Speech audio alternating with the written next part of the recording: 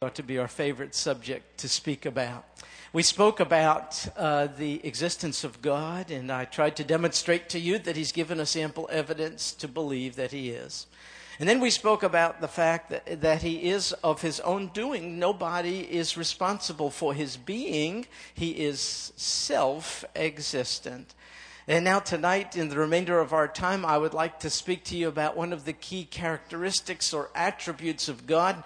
And I hope this one, you're familiar with it. But as we review it, I hope you derive great comfort and encouragement from it.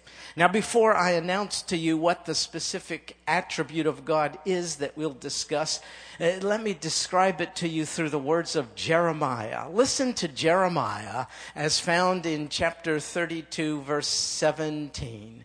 Jeremiah said, Lord God, behold, you have made the heavens and the earth by your great power and by your outstretched arm. Nothing is too difficult for you. If you were to guess at the attribute of God encapsulated in these words of Jeremiah, and it starts with the letter O, which one would it be? That is it. It is the omnipotence of God. And lest we get too theological and too complicated, Jeremiah got it in these words. Nothing is too difficult for you. So don't stumble over the length of the word. Omnipotence simply means God has no limitations. Nothing is too difficult for Him. Now, to hammer this point home, do you have any idea where Jeremiah was when he exclaimed what he did? Nothing is too difficult for you. Lord God. He wasn't in a comfortable Bible study. I'll give you a hint. It wasn't in an iConnect class. It wasn't in seminary. And it wasn't at Starbucks. Not at all. Can you guess where he was when he uttered these words? Think of one of the most scary, one of the most unfriendly, one of the most dangerous, one of the coldest, one of the potentially most hopeless environments in which to be in. And what would you call it? It's prison. He was in jail at the time. If anyone had a reason to doubt the omnipotence of God, it would be Jeremiah. He would say, I'm yours, and look where I am. Where are you? Are your arms too short to extend themselves to me behind bars? Maybe you're limited. Maybe you're not all-powerful, as some claim. If anyone would be justified in saying that, it might be Jeremiah. He's in a cold, dark cell. He's living in the most dangerous time. He is witnessing foes from the outside attack Jerusalem. The very walls of this ancient city were crumbling when Jeremiah made this statement. Not only that, this faithful prophet of God had fallen into great disfavor. Public opinion had turned against him to such extent that the king was tired with what he had to say. He spoke the truth of impending judgment. Most in positions of authority don't like to hear it if they're the ones to be judged. And so the king threw him in jail. And so he's opposed by enemies on the inside and on the outside and says, Oh God, nothing is too difficult for you. Jeremiah derived great comfort from the omnipotence of God. Let's not make this a stuffy study of doctrine. Folks, this is therapy. If you believe in the omnipotence of God, there's nothing that can come your way that is too difficult for God to handle. No bars, no imprisonment, no enemies, no adversary, no hostility. Nothing formed can come against you and have its way without it being permitted by omnipotent, almighty God. I don't know what the Hebrew word for is. That's how it is in our English translations. Lord God. He just seemed to be so comfortable. He seemed to so enjoy the concept of an almighty God. He just, that's not a word, is it? It's a sound. It's an expression of serenity and of peace in the midst of, I love that word.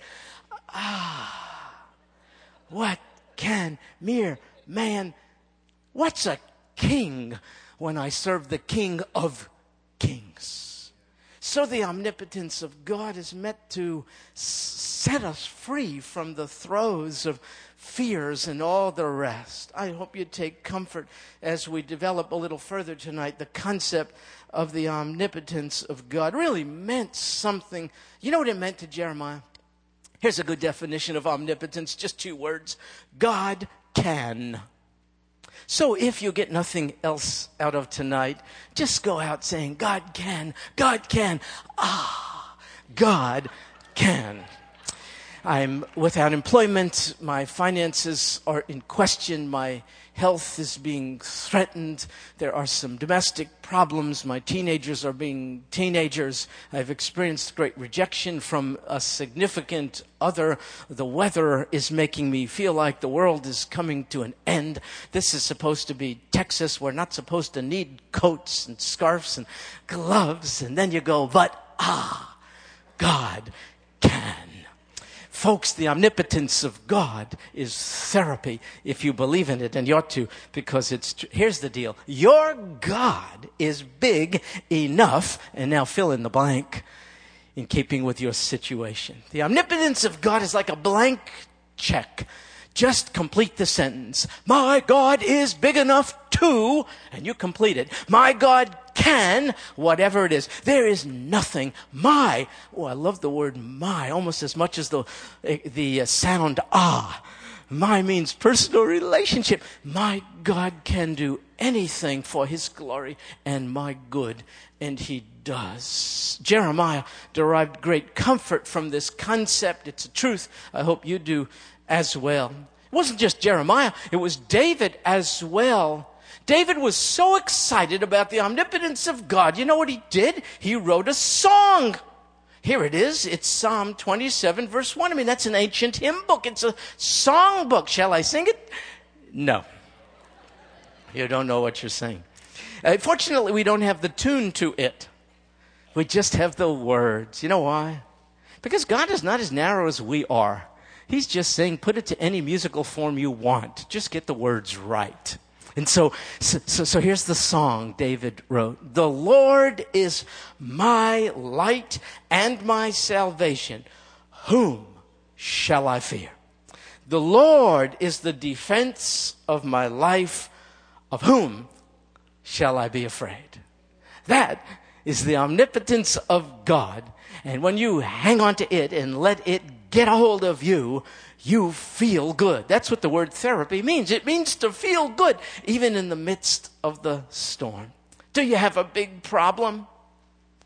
Take your problem and stack it up next to a much bigger God, and you have found the omnipotence of God. He can. Your problem doesn't loom that large when you match it up next to Creator God, Elohim, Almighty God, who has no limitations whatsoever. He can do anything at all. We have to pray to him, don't you think? Instead of worrying, we ought to worry less and pray just a tad bit more. Here's what happens when we do. Ephesians chapter 3, verse 20. He is able to do just barely what we ask him to do.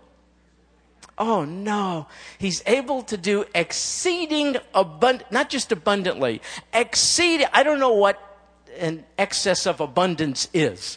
These words are almost incomprehensible to us. It's not just enough. It's not just an abundance. It's an exceeding abundance. He's able to do exceeding abundantly beyond all that we ask or even think. Your capacity to dream about your needs being met is exceeded. Even your dream-like life even your fantasy life is exceeded by God's ability to deliver the goods. We ought to pray to him more and worry a whole lot less. God is omnipotent. God can. He can do absolutely anything. Well, or can he? Let's take a vote, because we're Americans. And we can vote. How many people here think God can do everything? Would you raise your hands? Let's just see. All right. We got you counted. Thank you. How many people here think that's not true? There are some limitations on God's omnipotence, and he cannot do everything. Would you raise your hands? There you go, sheepish though you are. You're actually correct. So once again, the majority is wrong. So let me help you out a little bit. Turn to your neighbor and see if you can come up with a few things that God cannot do. See if you can identify a few things that God really is not able to do. Have a little time just sharing with your friend, or even with the empty seat next to you. That'll be fine too. Is there anything God cannot do? What is it?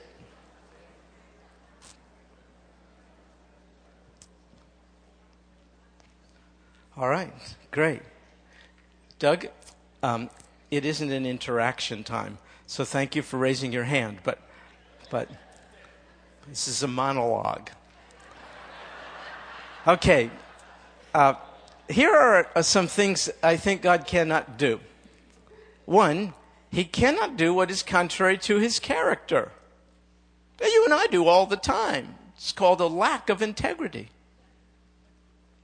It means a disharmony in our parts. It means we're inconsistent. It means sometimes we don't do what we say. But that's not possible with God. He cannot do anything inconsistent with who he is. He can't do anything that is not in harmony with every other aspect of his character. So for instance, can God lie? He cannot. How about you? Oh, come on. Without even trying. God cannot, it's contrary to his character to lie. That's what it says in Numbers 23:19. God is, in case you're confused about this, not man, that he should lie. You see? He can't. Here's something else he can't do. He cannot break his promise. Can you? Oh, left and right.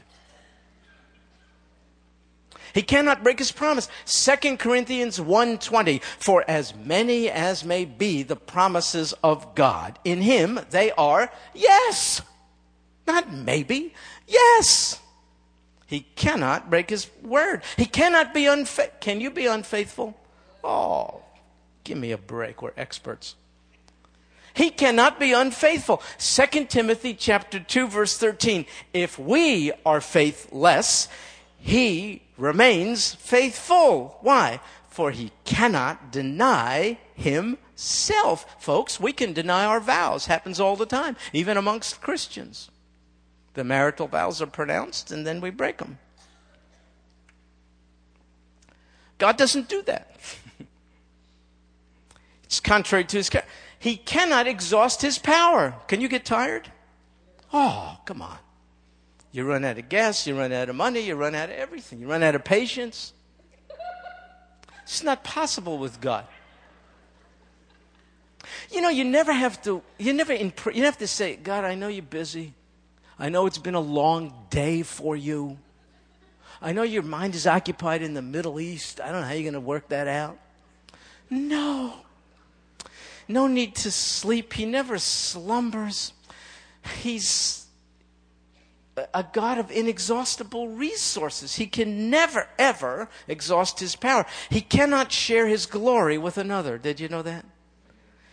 He says that in Isaiah, I will not give my glory to another. He cannot do that. He cannot change. Can you I hope we're changing.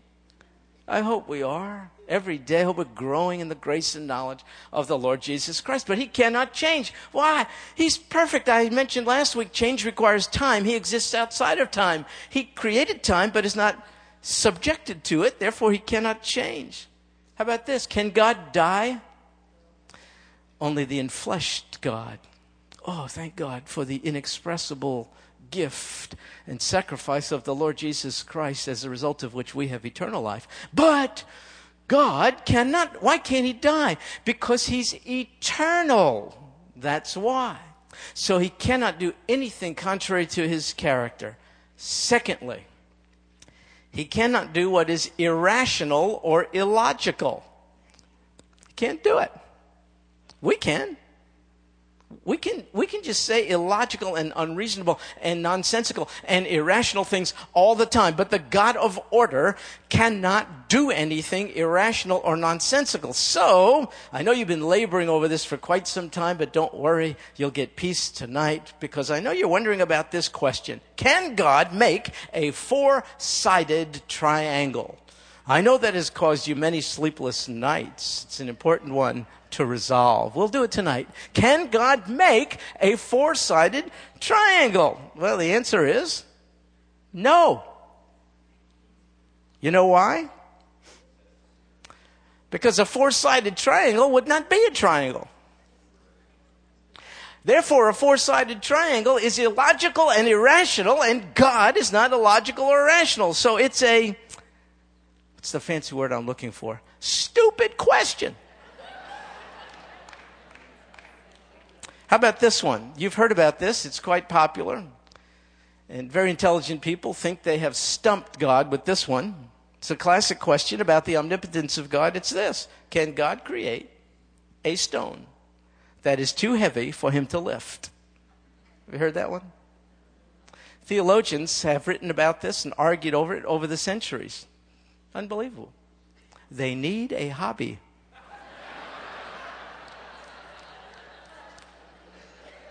You know, it's kind of a trick question. It's a trick question to nullify the omnipotence of God. Here's how it goes. See if you can track this thinking. Here's the deal. If God can create a stone that is too heavy for him to lift, that means there is something God cannot do. And if there is something God cannot do, then he is not omnipotent. Then here's the other side of it. On the other hand, if God cannot create a stone too heavy for him to lift, that too is something he cannot do. And so his omnipotence is nullified once again. So the philosophers and others who are just too smart for their own good think they have stumped Almighty God. Well, how do you respond to a question like that? Folks, you can't, because the question itself is self-contradictory and illogical. Here's what I mean. On the face of it, it looks like quite a legitimate and intelligent question, but it actually is describing nonsense, and God is not subject to nonsense. You see, the question suggests the idea of a stone that's too heavy to be lifted by God, who, by definition, can lift all stones. So the question bears with it a self-contradiction. The question, you see, suggests that God, the Creator, can in fact create something that is as non-existent and illogical as a four-sided triangle. A stone too heavy for the Creator to lift is as illogical as a four-sided triangle. It doesn't exist. It's an irrational and illogical category because the Creator can do anything. It's like asking God to make a square circle. Can God make a square circle? No. Self-contradictory, because if a circle is a square, it's no longer a circle. So there is no such thing as a square circle, there is no such thing as a four-sided triangle, and there is no such thing as a rock so heavy that omnipotent God cannot lift it. So folks, the correct understanding of the omnipotence of God is simply this: he has the ability to do whatever he pleases to do. And he has the ability to do whatever is not inconsistent with his character and his will. He simply doesn't do inconsistent things. Here's a simple and wonderful statement about the omnipotence of God. Psalm 115, verse 3. Psalm 115, verse 3. But our God is in the heavens. He does whatever he pleases. There is the omnipotence of God. He does whatever he pleases. Do you do whatever you please? No. You see, we humans, some of us are in high positions of authority. But that you have authority doesn't mean you have unobstructed ability. You can't do whatever you please. You may have all kinds of good and kindly intentions with reference to those around you whom you love, and not 1 ounce of capacity to bring into existence the outcome you want. You want very much to get that wayward kid in sync with Almighty God, and you're not able to do it. You're in a position of parental authority, and your will is that things would go well with this teenager, but you don't have the ability to see your will and your desire come to fruition. Why? You're not omnipotent. You have a little power. You're a parent. You can do a few things, but you're not omni-powerful, all-powerful. But here's the deal with God. It's not just that he has authority. What he wills to do is equally matched up with his power to do it. So there's never a time when God says, oh, I really had a desire for that to happen, but I couldn't get it done because my power is limited. Oh, no. He's the only one of whom it could be said, what he wills to do shall be done. Why? Because nobody and nothing can limit the omnipotence of God. Why? Because nobody is non-created. Everybody is created. By whom? The Creator. So if you owe your very existence to the Creator, how could you mess up his plans? He can do anything he wills to do because he's omnipotent and you cannot get in the way. He alone is all-powerful. But what about Satan? What about Satan? Some of us mistakenly think the world situation can be explained by two foes who are equally matched. There is the Savior and there is Satan. And they're in this cosmic arm wrestling contest. And it's like 2 out of 3. And every once in a while, Satan wins the first one. And I know ultimately Jesus will win the next 2. I'm so glad it's 2 out of 3. No. That would be a misunderstanding of Satan's power. Could I tell you he does not have inherent power? His power is derived from omnipowerful God. I prove it to you. Job chapter 1 verse 12. Job chapter 1 verse 12. Then the Lord said to Satan, behold, all that Job has is in your power. Only do not put forth your hand on him. So Satan departed from the presence of the Lord. Satan does not have inherent power. Don't make him God's equal. There's only one omnipotent source of power, and that is created God. And even Satan's power is derived and permitted by God. Now, I realize that leads to all kinds of questions we cannot answer tonight. Why would God empower Satan? Stick around. We'll talk about the problem of evil in the world in one of these upcoming Wednesday nights. For now, just get this. We're not talking about equal partners in running the universe. We're talking about one omnipotent creator. And not even Satan has power on his own. Have you heard of a guy named Martin Luther? Pretty good guy, one of the reformers. You know what he said? The devil is God's devil because he serves God's purposes. He's a created being. Satan is a created being, a fallen one. And even his dastardly and evil deeds can be used by Almighty good for the good. By Almighty God for the good. There's only one omnipotent God. No power on earth can keep God from doing what he purposes to do. Evil men cannot do it. Natural hurricanes cannot do it. Natural catastrophe can't interfere with God's plans and purposes. Fate cannot do it. Blind luck and chance. They don't rule lottery players. No. Human error and sin cannot interfere with God's plan, and Satan cannot either.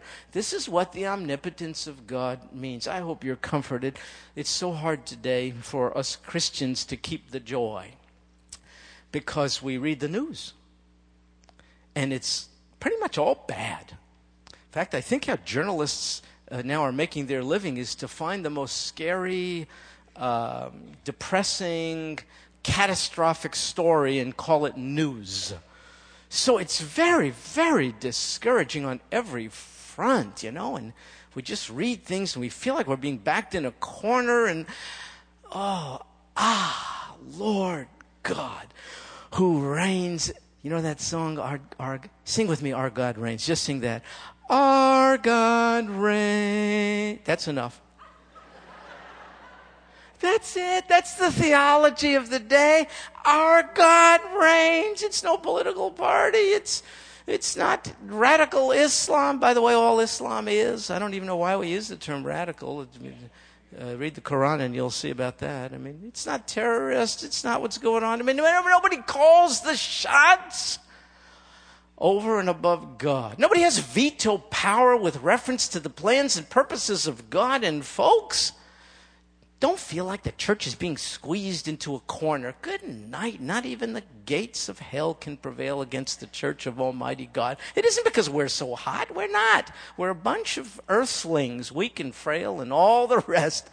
But we're being held by the head of the church, Almighty God. And that's why there will be victory in Jesus, because Jesus is the omnipotent God in the world. Circumstances, as bad as they look, don't call the shots. Don't let today steal your joy. You know what's really good? I'm a child of an omnipotent Father. You know how kids get together? My dad does this, my dad does that. You know what I mean? My dad made your dad.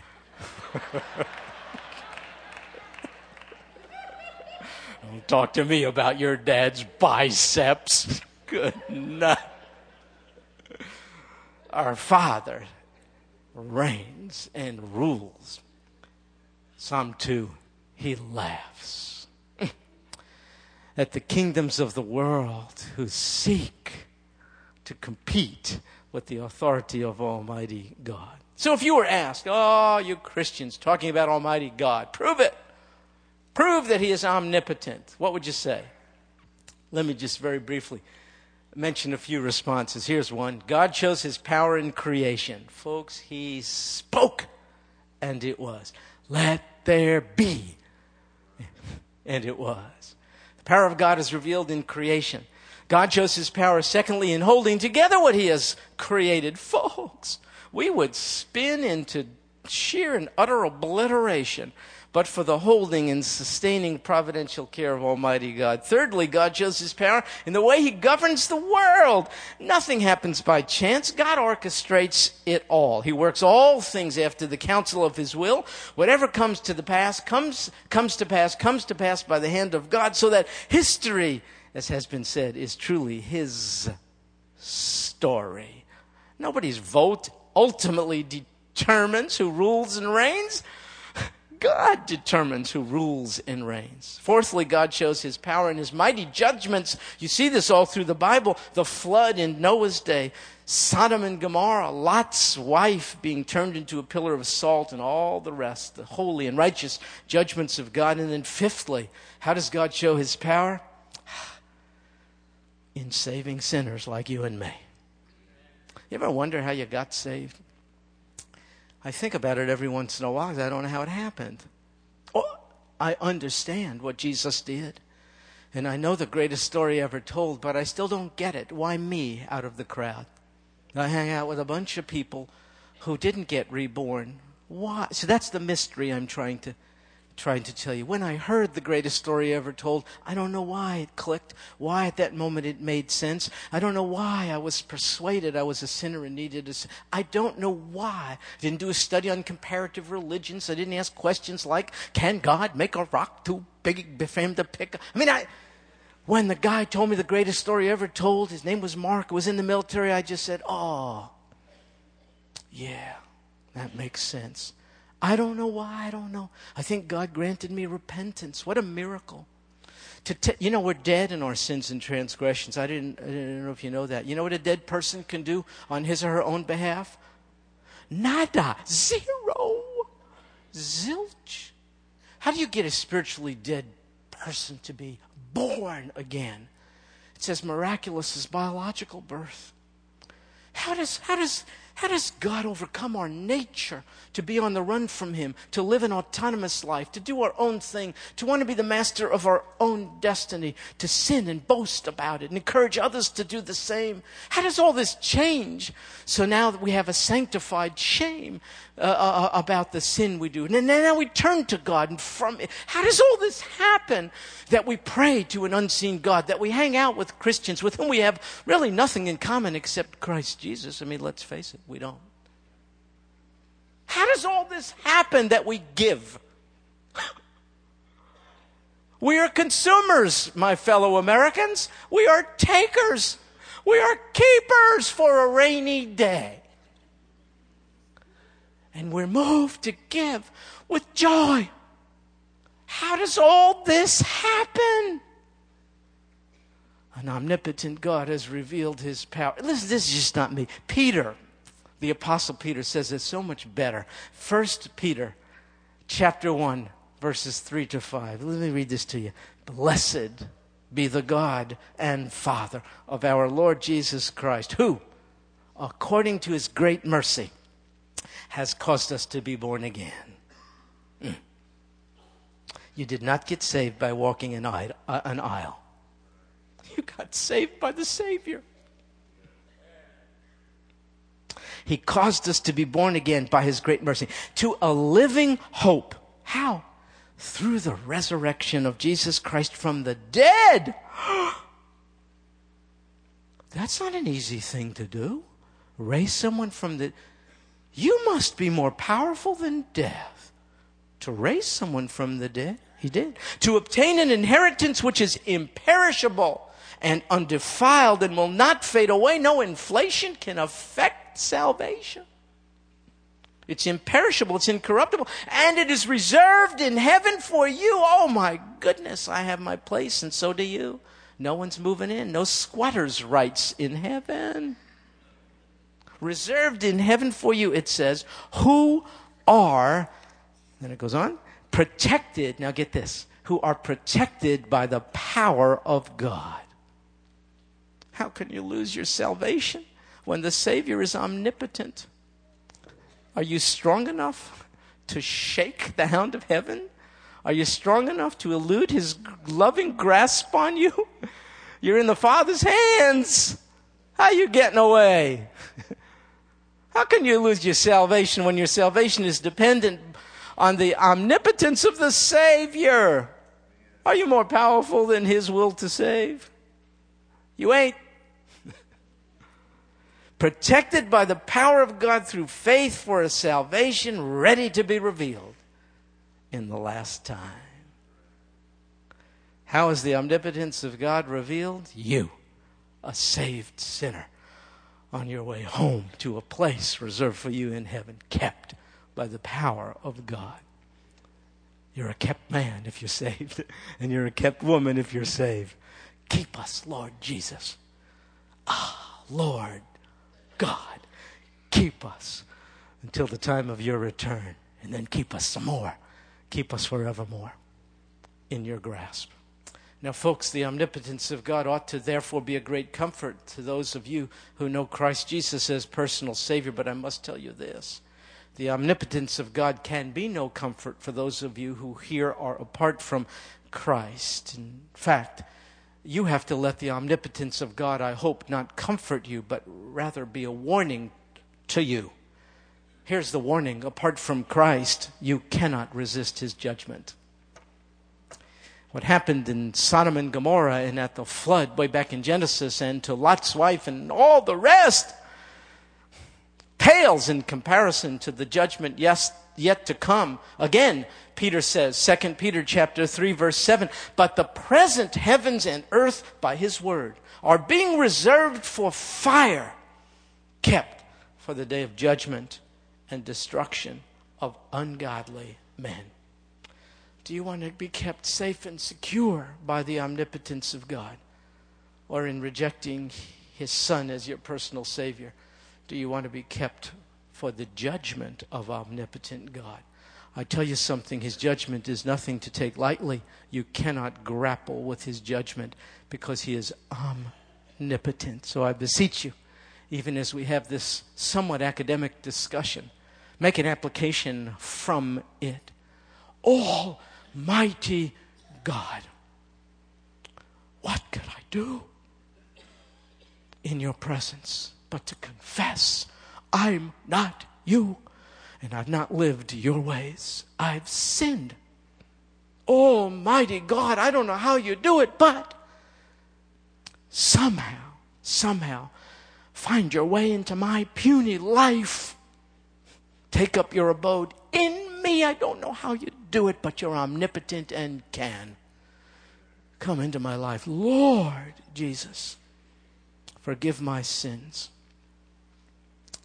Change me in the power which is yours from the inside out. Make me to be this at-rest, joy-filled Christian who lives the kind of life you want me to live until I enter into a heavenly home reserved for me for the last days.